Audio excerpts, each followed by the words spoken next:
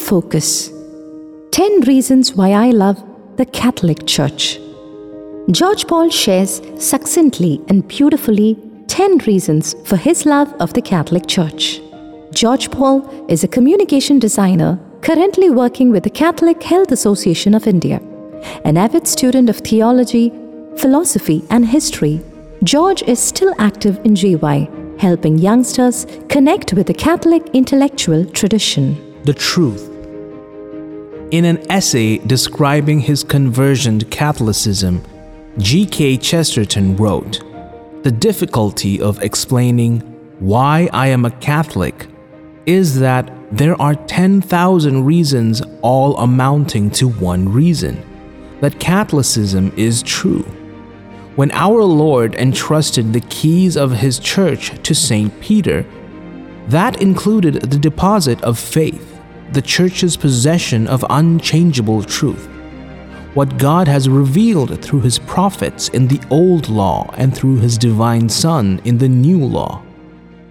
The Catholic faith seeks the truth about all matters in the light of our divine faith.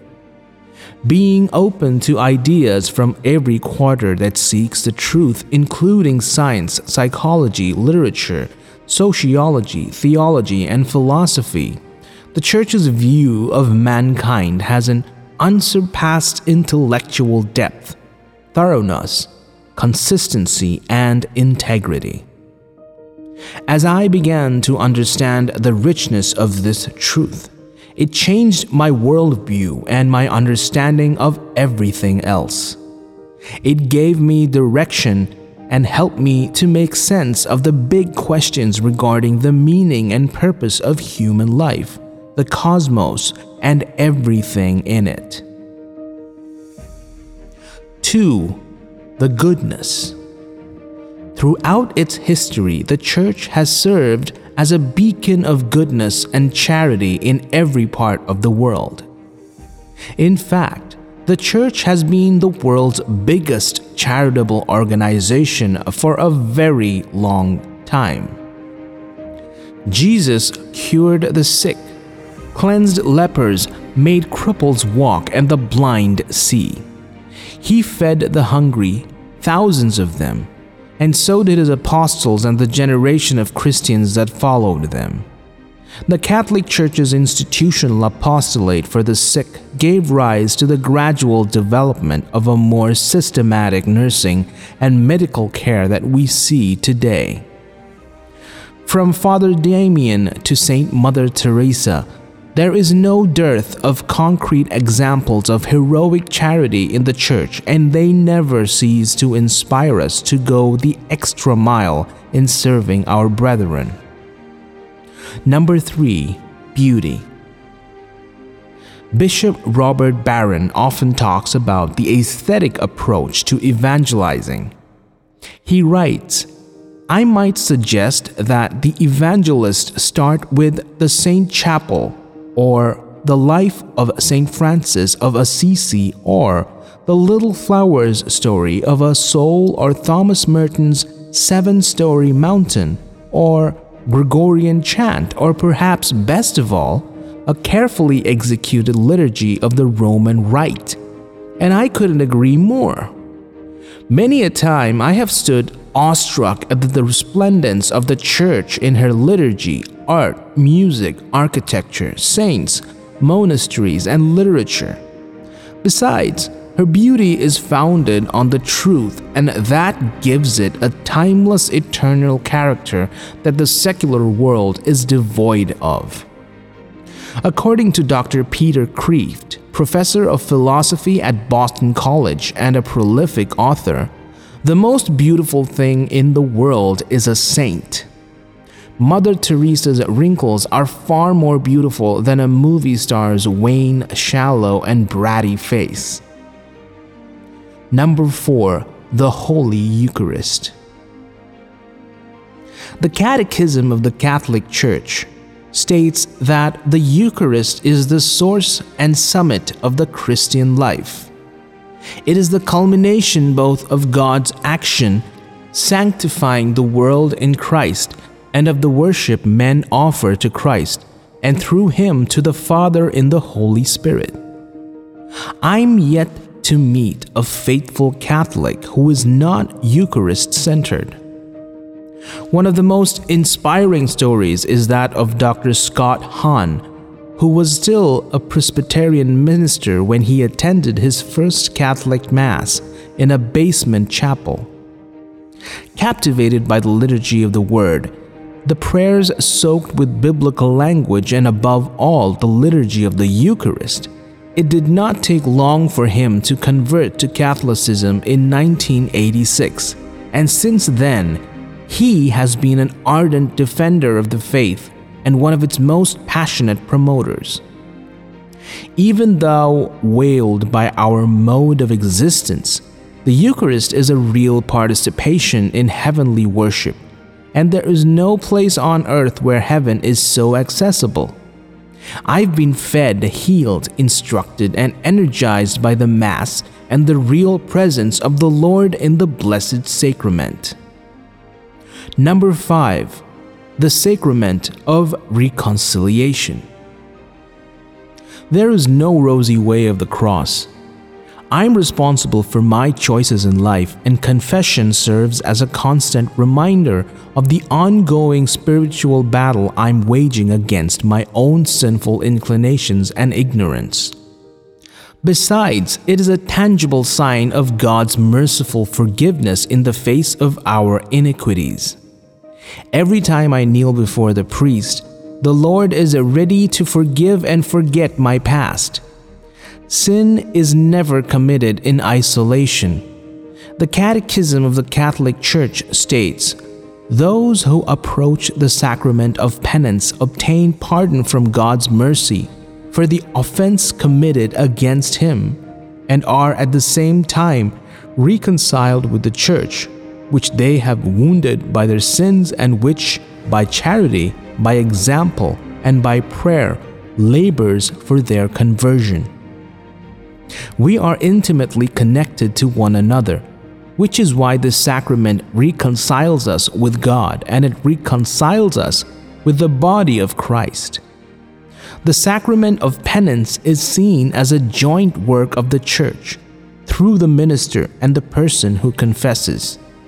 Confession demands a firm determination of the will to correct my wrongs and to stay away from sin in the future. The graces bestowed upon us through the sacrament strengthens us to fight the good fight. Number 6. Papacy.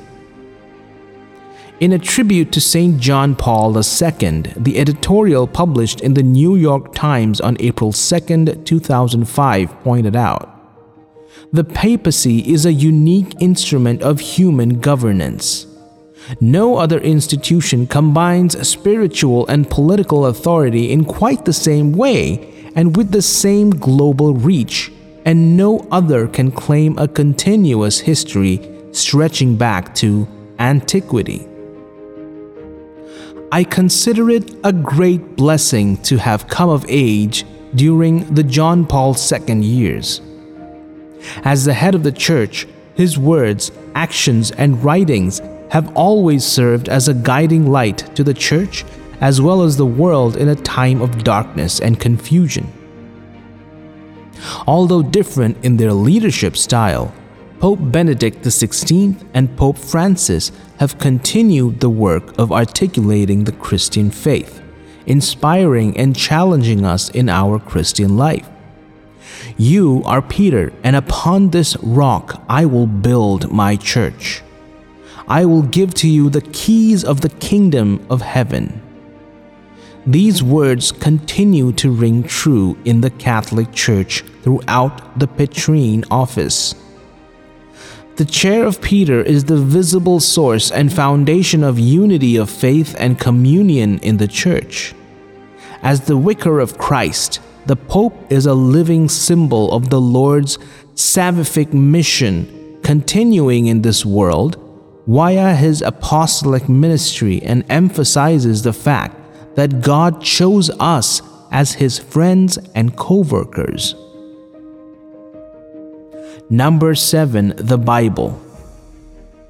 To fail to appreciate the role that the Catholic Church played and plays with respect to the Bible, says apologist Jimmy Akin, is to fundamentally misunderstand the Bible. The Bible is a precious and irreplaceable resource that speaks to the core of our faith. Nonetheless, God chose to give the Church not only the written gospel, but also the spoken one. Both of these are complementary and have been passed down under the protection of the Church. Die Verbum states, "This sacred tradition, therefore, and sacred scripture of both the Old and New Testaments are like a mirror in which the pilgrim church on earth looks at God, from whom she has received everything until she is brought finally to see Him as He is, face to face." Throughout the ages, the Church has kept the principle it utilized from the time of the apostles. Scripture, tradition, and magisterium are inseparable. Reading and understanding the Scriptures with a Catholic lens, in light of the tradition and the magisterium, has helped me tremendously in learning the faith as the apostles and fathers taught it. Number 8. Religious life. The Catholic religious life has its beginnings in the 3rd century when the ancient hermits of Egypt left their homes and went off to the desert to lead a solitary life of prayer. Soon afterwards, Pachomius the Great founded the first Cenobitic communities in which male or female monastics lived together and held their property in common under the leadership of an abbot or abbess. In year 516, Saint Benedict wrote his Rule of Saint Benedict as a practical guide for monastic community life, and its message spread to monasteries throughout Europe. Monasteries became major conduits of civilization, preserving craft and artistic skills while maintaining an intellectual culture with their schools, scriptoria, and libraries. They functioned as centers for spiritual life as well as for agriculture, economy, and production.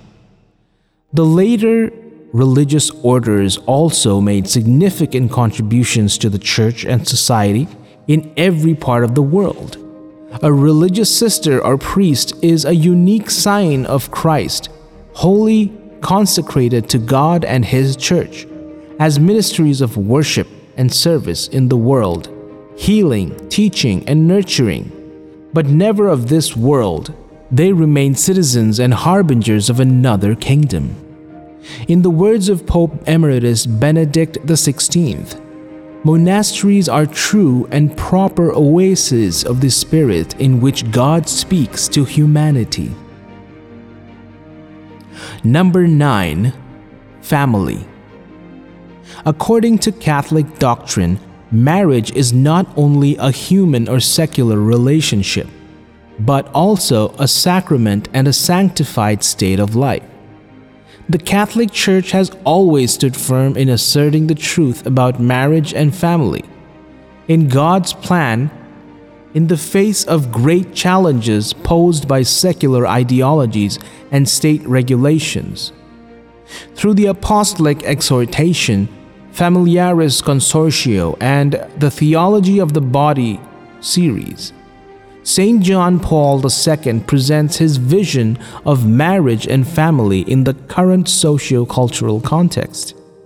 He was confident that no ideology, however daunting, could extinguish what God had set in motion. While the family finds itself in the midst of an eroding cultural crisis, facing militant attempts to redefine marriage contrary to reason and the gospel of Jesus Christ, John Paul II redirects our gaze to the truth of Christian marriage as a fruit of the redemption of Christ. He saw the family in its full potential in the order of grace, that if I lived according to this potential in Christ, could change the culture and the world. For the church, the family is an active and vital agent in establishing a civilization of love and the renewal of Christian culture. This is a uniquely Catholic conception that has revolutionized every society that has been influenced by it. Number 10, theology. Catholic theology is an extraordinary synthesis of human reason with divine revelation and a tremendous gift for the intellectual mind. The Church teaches that true faith and correct reason can and must work together, and when viewed properly, can never be in conflict with one another, as both have their origin in God, as started in the papal encyclical letter issued by Pope John Paul II, Fides et Ratio. Saint Anselm has aptly defined theology as faith-seeking understanding. The early church did not hesitate to absorb what is good and true in Greek philosophy, and in the process made it a handmaid of theology. Saint Justin, Saint Augustine, and Saint Thomas Aquinas held that whatever there was of truth in the writings of Greek philosophers should be taken from them and adapted to the teaching of the true religion. This gave us a new way of talking about the faith, God's revelation expounded and expressed in philosophical language. As Boethius has written about the consolation of philosophy, I found immense joy and comfort in the theological writings of the great Catholic intellectuals. As one of the oldest and unbroken intellectual traditions in the world, Catholic theology continues to nourish the Church by offering new insights on the Word of God, as well as by answering questions posed by the dominant culture and other disciplines of